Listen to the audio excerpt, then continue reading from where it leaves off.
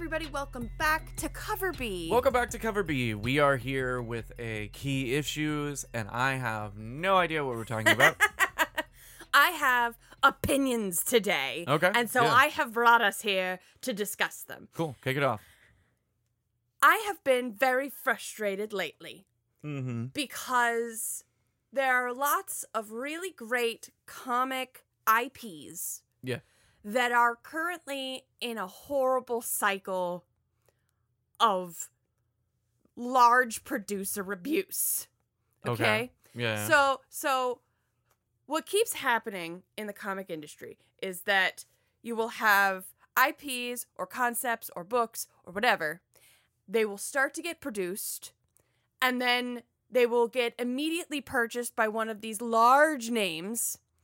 Uh-huh. And then they claim these IPs, and then they either don't get made, they just sit, bought, doing nothing, never existing, never becoming movies, never becoming... Okay, so we're talking specifically about, like, movies. We're not talking about, like... And TV. So movies and TV. We're not talking about, like, comic IPs. Correct. Like, they're getting made into comics No. or anything. No. We're gotcha. talking about comic IPs that are getting... So comics getting bought by movies and TVs, not movies and TVs getting bought by comics. Correct. Okay, gotcha. Correct. Gotcha, Correct. Roger. So these IPs are then purchased by these big name corporations, these Netflixes, these Warner Brothers, all of these things. And then they either don't get made, they just sit and they rot in a closet somewhere, sadly, or they get made and then they don't get the love they deserve, and then it just turns into a nightmare. Yeah, like Paper Girls. So, like what we talked about on the Paper Girls episode. there are 3 things that I have found Okay. that make this very frustrating, okay? There are 3 things that cause these movies and TV shows to not succeed, and I'm going to give all 3 of them. Okay. Thing 1 is poor marketing, and that's what we talked about with Paper Girls. Yeah. Okay? Yes. So, if you didn't listen to our Paper Girls episode, you should. But to give a quick summary... You can find it at coverbpodcast.com. That's right. But to give a quick summary, basically, really good adaptation. It wasn't perfectly faithful. It wasn't perfect as a representation of the comic, but it was good. It was a quality show. It had good acting. It was interesting. It was cohesive. It had a lot of potential. But they didn't market it at all. Mm-hmm. Amazon was so focused on the new Lord of the Rings stuff. It was so focused on everything else. We, as Paper Girls fans, we stan Paper Girls. We didn't know it was coming out until IMDb sent us a random phone notification about it. That's messed up. Yeah, I was on IMDb looking up something else, like looking up the cast of a different movie, and got a banner ad that was like, Paper Girls out now. I was like, okay. Yeah, I don't understand why IMDb was the primary advertiser for Paper Girls. Yeah. And it didn't make any sense because Paper Girls came out at a time right off the heels of Stranger Things. Why wouldn't you put a bunch of money behind that and try to compete? That is prime Paper Girls competition. That is your audience. You know who your audience is. You know how to get to them. You're freaking Amazon. Yeah. Why are you not marketing your stuff? So that's very frustrating. So Paper Girls, poor marketing. The next thing is poor writing. Mm-hmm. When you look at a book and you go, we don't want to do it the way that it was done and made successful and clearly had something to it and the whole reason why we bought it. This one is Jupiter's Legacy. Okay. Yeah, I've talked about this a few times on the show. I absolutely understand the need to be well, we're hiring writers. We don't want to just copy paste the source material. We want to do something a little bit different. We want to change it up. But yeah, the issue does become when the method by which they change it up is needlessly cheesy or needlessly dramatic, or some of the choices they make aren't really did you need to make this choice? You could have made a different choice. Yeah, I don't think there's enough. I mean, it's just bad writing. Bad writing. It's just bad writing. And part of that, I think, that happens is that they buy these comic IPs because they're popular, because they're successful, because they're making money. Mm-hmm. And then they strip away in the production side what made the comic succeed, right? You don't have to necessarily perfectly recreate a comic. It doesn't have to be Sandman, right? You Mm-hmm. can make a comic different, you can adapt it, you can change it. But if you lose what appealed to people about the original IP, if you lose what sucked readers in and made this IP popular, you're not going to have a successful adaptation. Yeah. You're ruining what gives you leverage by buying this IP. Well, I think, you know, a lot of people doing like indie comic adaptations are looking over at Marvel and to a lesser extent DC because good lord. But looking over at Marvel and they're seeing Marvel take like big comic moments, big comic scenes and put them on the big screen. Thanos snapping is, you know, one. I can't think of any other specifics off the cuff, but you know, like Steve Rogers being unfrozen, I guess, is a significant one. You know, Iron Man getting exploded, building the first armor in the cave with a bag of scraps. That's another one. And you know, they look at these scenes and these moments, these like these sequences, right? and they look at these comics that they're adapting, and they're like, we gotta adapt these scenes, but everything else doesn't really is matter. fair game, and it's that's not inherently true. I think there's a misunderstanding that comic readers and comic fans don't have deeper understandings of character and character value, and they don't have deeper understandings of like narrative complexity, and they don't have deeper understandings of, you know, dramatic irony and like other kind of like classic literary problems. Like those aren't factored in. The like classic literary things aren't factored in when we're reading. We're reading.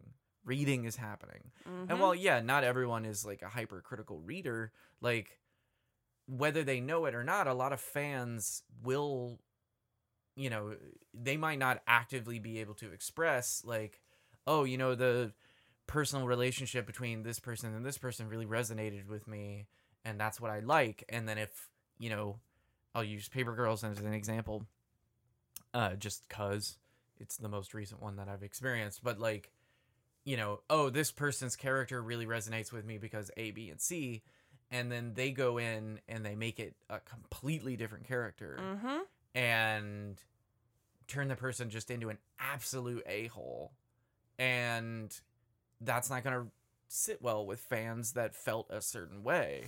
Yeah. You know, it's cool that you have a giant robot. That was a big scene in one of the books. Like, there was a book that closed with this huge giant robot fighting the, like, whatever, the, like, single-celled organism, or the... at some point, I will look up what these scary creatures are called. It's like the creature that can live in deep space or whatever. But, cool, giant robot. You did it. You know what I mean? Oh, cool. Like, the sequence with the bugs healing Aaron's wound and stuff. Like, oh, cool, you got it. You know what I mean? Like, you got those scenes, but that's not all that's there. There's more behind that. Yeah. And when you go about, like, shifting and trying to make something your own, you have to be careful not to lose those things. And I feel it boils down to just not a lot of market research on, like, why a comic's popular. All it takes is, like, loading up all the blogs and reviews and YouTube videos that you can to hear people talk about it. And if literally every single person talking about, you know, Venom is just talking about, you know, a particular sequence of events that happened, like, oh, him, you know, showing up is like as like little subtle cameos initially, like, that's my favorite part about Venom, and everyone's talking about that, then fine, make that you know, The primary part of your movie. Release a Venom movie, you're just gonna have him like show up like pushing Peter Parker onto a train and like onto train tracks and stuff, and teehee, that's the only thing people care about Venom. But you have to dig deeper into the fanship to understand what people actually want out of this character, you know? And you know, like, if you're gonna bring Wolverine into the MCU and you dig through videos and reviews and the only thing people are saying is like, when Wolverine fought the Hulk, yes, then have Wolverine fight the Hulk and everyone will be 100% happy. Everyone's on board. But inevitably there's going to be different people that want different things out of it. And sure, you can't please everybody, but you have to be more aware than just these like visual moments. And I think there's even something to that even stronger in that so many of these adaptations that haven't succeeded have been visually very aligned with the book. Mm-hmm. Paper Girls, they look like they took those characters out of the book and made them real. Yeah, exactly. Like, it's almost like producers think that the visual element of comics is the only part that matters. Like, if we make it look right, yeah, with the big scenes, but also with like the character adaptations and like how these people are displayed. Like, if we make it look right, people will be happy. Yeah. But then they can completely ignore and just abuse the story for whatever they want. Yeah, it just feels like not enough interest in researching this stuff in between. Yeah. You know what I mean? Like, we're gonna make, like, we've never seen a BLT. We've never had one. We don't really know what all the letters stand for, but we've been told that the B is bacon. So we're going to focus hard on the bacon. And then we're just going to make up what the L and T are. It's going to look right. There's going to be green and red. Yeah. And bacon. Yeah, yeah. But, like, that red might be ketchup. Yeah. We're just going to make up we're just going to fudge what those middle elements are. And we'll still have bread and we'll still have bacon. But on the other sides of the bacon, who knows? You know, and it's like... And nobody cares as long as it looks right. Yeah, it's like cool and everything, but like, you know, when the L ends up being lizard hide and the T ends up being some chemical called Turbank that was made in a plastics factory happens to be red. Not super delicious. Then it's not going to be a tasty BLT. No. You know what I mean? So... Not that BLTs are tasty anyway. They're a garbage sandwich. Shame on you. That is not enough substance for a sandwich. I don't know. If you do turkey bacon, I would eat it. No, gross. Anyway, yeah, it's there's not enough focus on the stuff in between. Yes. Is what I think the main issue is. They want to hit these scenes, you know, like Jupiter's Legacy, obviously the big betrayal sequence, you know, there's a handful of the like showing the partying element and stuff is important, and they did a really good job in the Jupiter's Legacy show of honestly, in my opinion, doing changes that kind of mattered. That one really just suffered from, I think that suffered more from advertising than anything, but I think the biggest issue with that show is that they just moved too slow. And again, that comes from that was them just trying to pad it, I think, is the biggest issue with Jupiter's Legacy, is they were trying to pad it out, and it ended up just like pulling down. But like, again, they were focused on scenes. They had like very specific scenes that they wanted, and they added in a few other characters, fleshed out characters a little bit further, which is understandable because you're trying to get like a ton of content out of like a 5-book series, 6-book series. But, you know, just it goes, I'll just finalize because I'm rambling. It goes beyond just like splash pages. Yeah. You have to look past the splash pages and figure out what people actually like about the book, and make sure you include that as you do rewrites and flesh out other characters and extend storylines and et cetera, et cetera, et cetera. People didn't buy posters of these pages. They bought books. They bought comics. And they read the whole comic from start to finish. And that would be nice to be considered. Yep. The last thing that affects this, and this one hurts me the most, because we keep seeing it, And it's why these books don't get made. And it's why these books sit on shelves. And it's why certain things happen and then die. Poor advocacy. And right now, the one that comes to mind and hurts me the most that we haven't really talked about on this show, and I think it's because it's too raw, it's too soon, is Batgirl.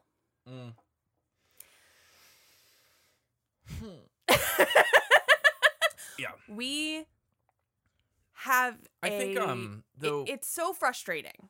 Go ahead. Right? It's so frustrating that these IPs exist, and Batgirl admittedly is a little bit different, right? Because Warner Brothers owns all the DC stuff. I don't know if the Batgirl cancellation can be included in this general discussion. Like, it's worth discussing.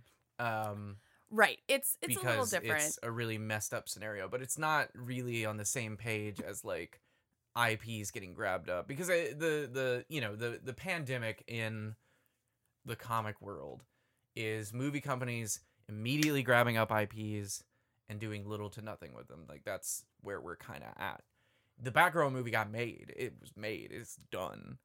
And because of really extreme messed up shakeups at Warner Brothers, it got canceled. And, they still have the Batgirl IP because they have all the DC IP. They have the DC licensing. So it's not like we're never going to get a Batgirl movie, I think, a better example of kind of the advocacy thing would be like Ice Cream Man. Ice Cream Man licensing and pre-production, I think, started over at some company whose name I can't remember, but like some new streaming service picked up their IP, and it was like a horrible business model and went under like instantly, literally 4 months after they launched. And so now Ice Cream Man is just gone. It's just not going to happen. Yeah. And were there, I don't know, more creative control or creative directors of that IP licensing, they might be able to then pitch it to Netflix or pitch it to Hulu. And it's possible that that's still happening. I just haven't heard anything about it going on. And to clarify, when I say advocacy, like, obviously there's a difference between, advocacy for something through Warner Brothers, which owns all the DC stuff, and advocacy for these smaller IPs, whether they get made or not, in these other vast range of companies.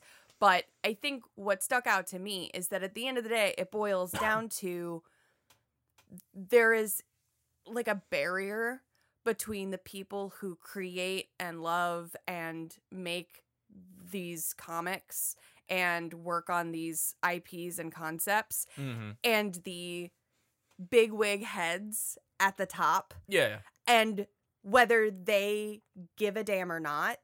Like, Marvel's lucky, right? Because while we joked about him lovingly because of She-Hulk and Kevin Feige does seem to care about the Marvel stuff and has a vision and does, want to please people with Marvel IPs and concepts and recognizes the money behind it and recognizes there's money in doing things to some degree well. There have been obvious flops and flaws and me crying over female Thor, but there, by and large, he tries to do right by these things. Yeah.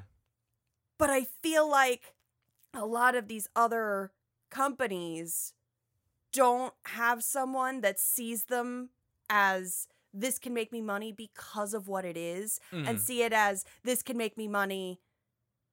Maybe if it doesn't, I don't like it anymore. You know what I mean? Yeah, it's so yes, Kevin Feige has a good idea of the universe and a good understanding of,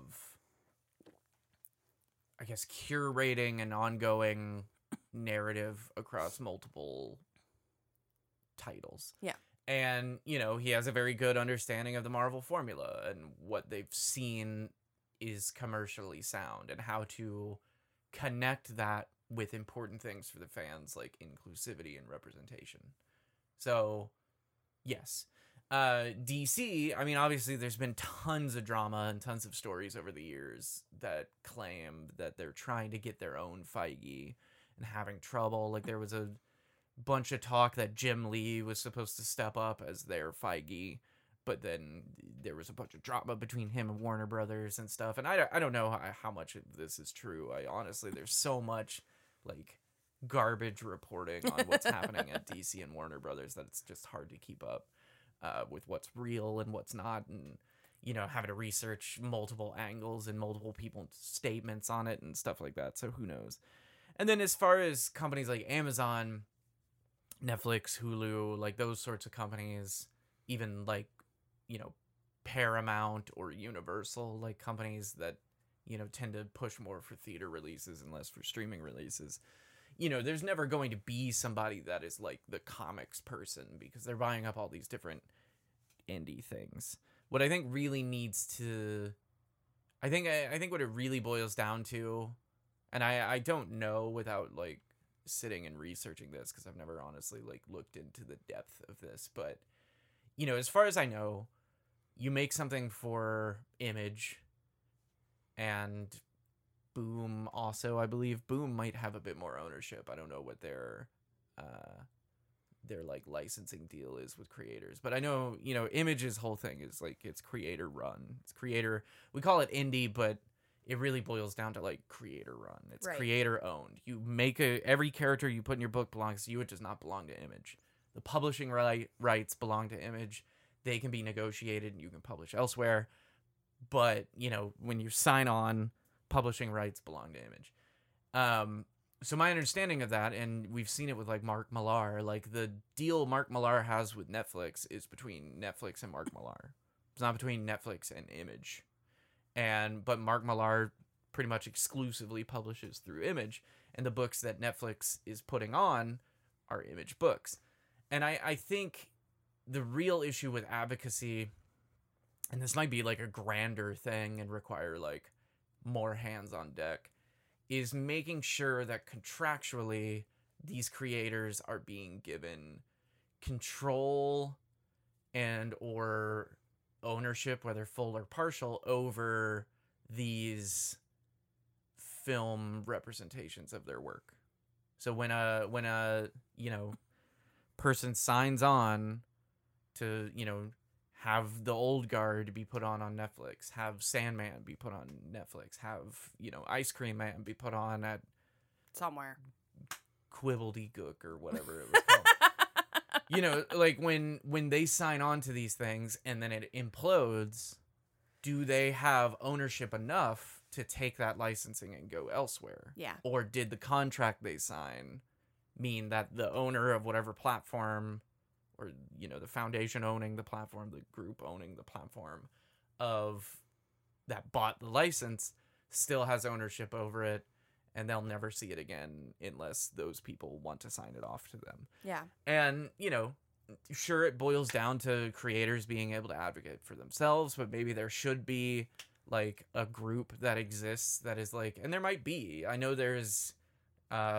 there's at least 2 important like comic legal funds that I know of that support creators, but I don't know if they have a section that's specifically focused on like negotiating licensing deals. Yeah. You know what I mean? Like if I'm just some like because we see low at like Keen Spot, I think was the company that produced that Jennifer Lopez Owen Wilson Marry movie. Me. Yeah. Like some low small press publisher, had their thing get like this person's thing got bought. What is their deal with the publisher? How much ownership over the licensing does the publisher have? And then when that person signed on to it, if that movie had like died in production, would they have been able to like, would the creator of that comic, which I think was also an online comic initially, would they have been able to then push for it to go somewhere else? Right. And with it being an online comic, it's possible that they bought the licensing through the online comic thing, but yeah, whatever. I think you're right though. I mean, it would behoove like Image to have some sort of like contracted legal team that helps all of their writers in negotiations to make sure that those, big budget, productions and adaptations do a faithful adaptation and representation of the IP that's being done, and that the creator gets to have a say and influence, because a better movie means new fans who then buy the original comic works. Yeah. Which means it's an Ouroboros, right? Like, you make the comic so that it then becomes a movie, and then the movie helps sell more comics. It's true. Yeah. And so that it does behoove the publisher, even when it's creator owned, to have some sort of legal support to be like, here, we're going to make sure that this gets made right because we also benefit from it. It's true. The burden of advocacy could definitely fall upon the publisher. You know what I mean? Like, it would be cool for Image to have like a licensing and rights department that they can like connect with. And again, anything I say here has been unresearched. I have no idea. All this stuff could exist. I could be making a complete ass of myself. Who knows? Anyway, it would be cool if Image had a department like that helped people. Because, you see, like, Mark Millar very clearly is going to have some sort of creative control. Yeah. I don't know if he really cares to. Like, he's kind of seemed aloof from, like, touching his licensing in the past. Like, he licenses out, and he's like, here's a list of things I want you to make sure you include. All right, bye. Bye, kids. I'll pick you up after school. He's very Stephen King about it. And here's my work. Pay me. Okay, bye. Greg Rucka, on the other hand, has said in, afterwards in his books as well as in interviews that he likes to be very controlled. I think they're still working on the Lazarus Show, and he's mentioned multiple times that he wants to like be really hands-on in these sorts of things. And but you look at not necessarily like smaller names, but you look at like people that haven't really seen a lot of TV time and movie time. Like 8 Billion Genies just got grabbed. Like, issue 1 came out and it got grabbed. What was the contractual deal there? Yeah. Did they just sign it away and move on? And then if it never gets made, they're just screwed. I think the biggest concern is, like, these creators need to have the right to pressure the company that bought their licensing to either make the content or give it back. And I don't think there's enough of that, because there's tons of content that has been bought up in the past. Like, especially like pre-COVID, there was like a huge rush of like every week there was a book coming out. Still waiting on my Postal adaptation. Yeah, hey. There was every week there was a book coming out that was like a brand new book from a small press that was getting purchased by various companies. And, what happens when those companies signed where they have exclusivity over the film rights to this thing, and then they never make it?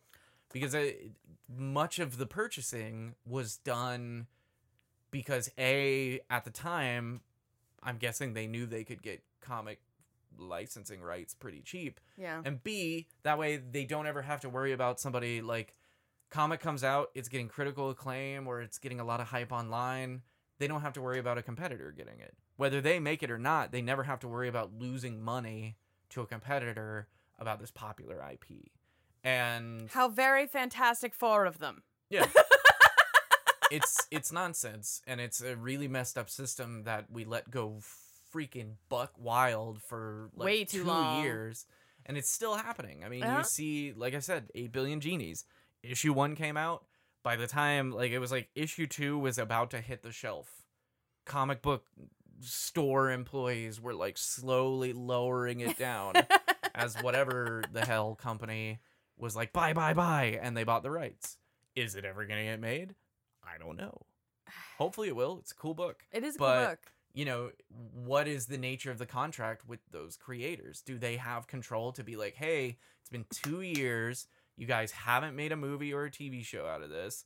We want our licensing back so that we can sell it off to somebody else. Yeah. You know what I mean? Like, we want to be able to pitch this to somebody else. And there's a lot of talk with Paper Girls about, can we pitch this to another... You're not going to make season 2, so can we have somebody else try to do it? Can we pitch it to another company? And that boils down to contractual. Like, does Amazon have the licensing rights for the physical, like, video representation of this source material.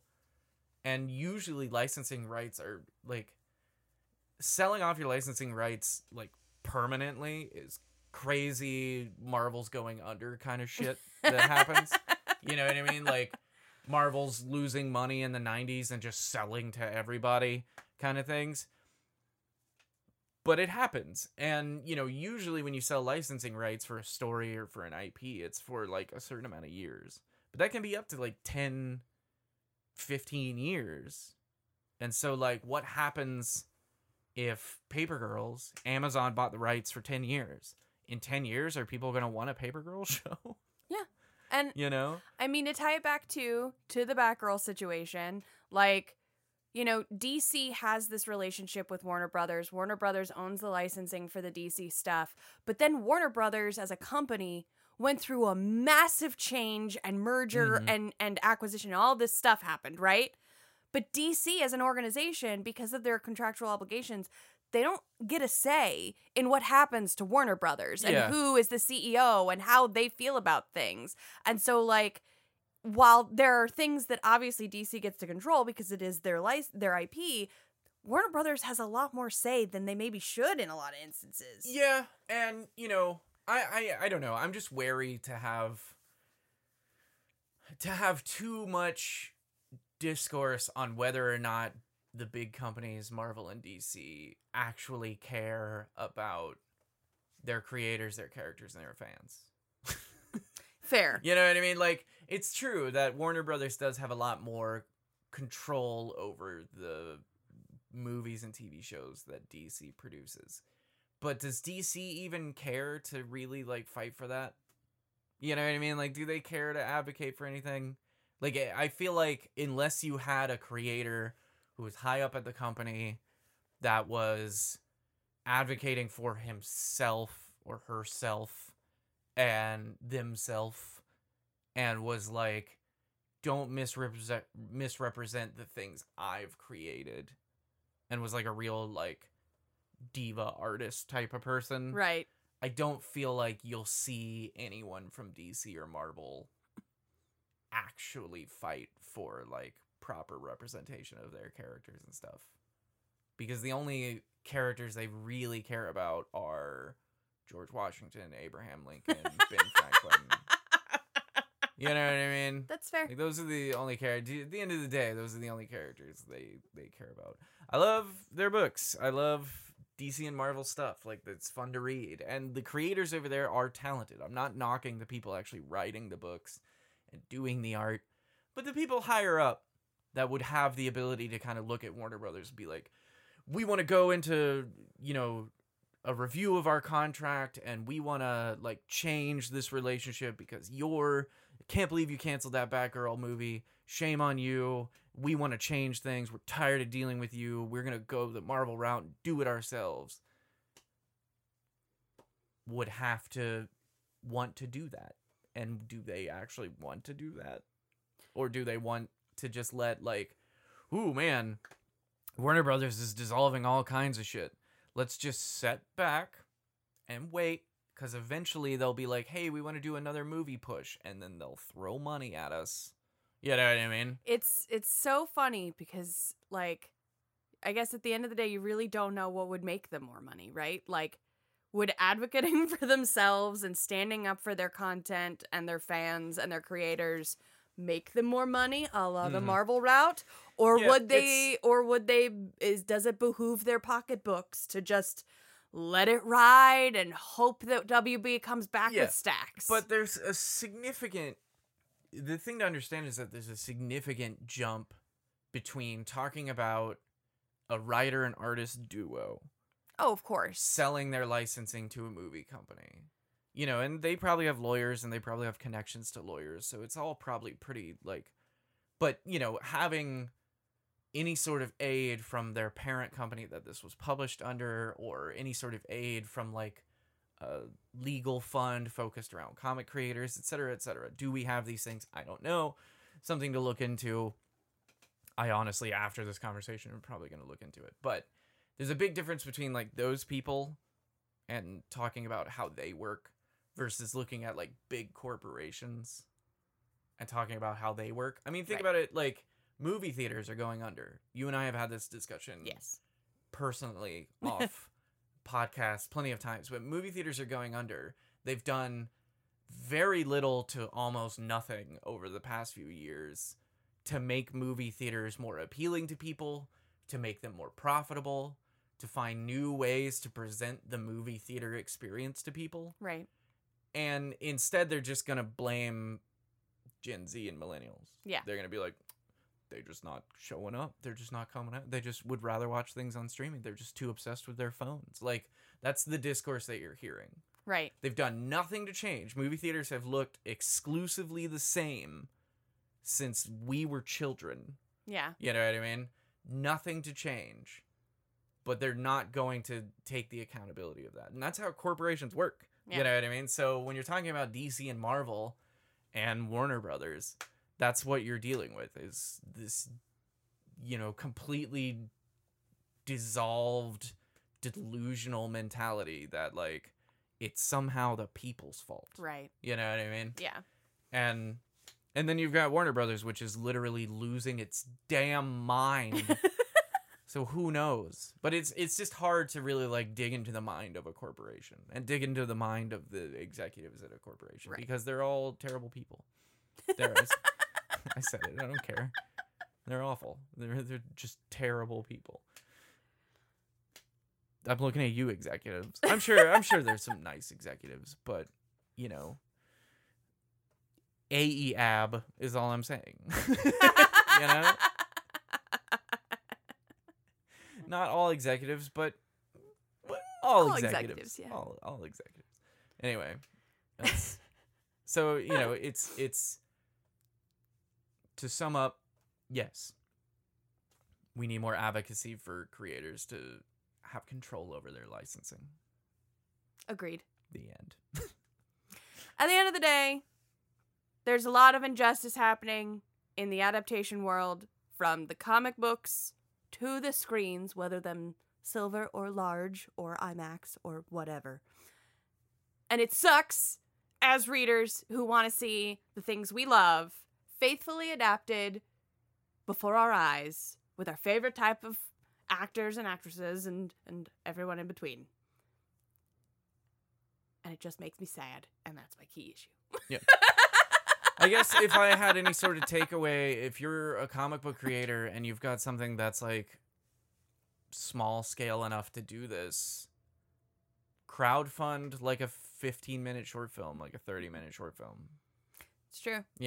Get on Kickstarter, crowdfund it, crowdsource it, make a cool, super dope, like, short film, and use that as your thing that you can pitch your licensing with. Yeah. You know what I mean?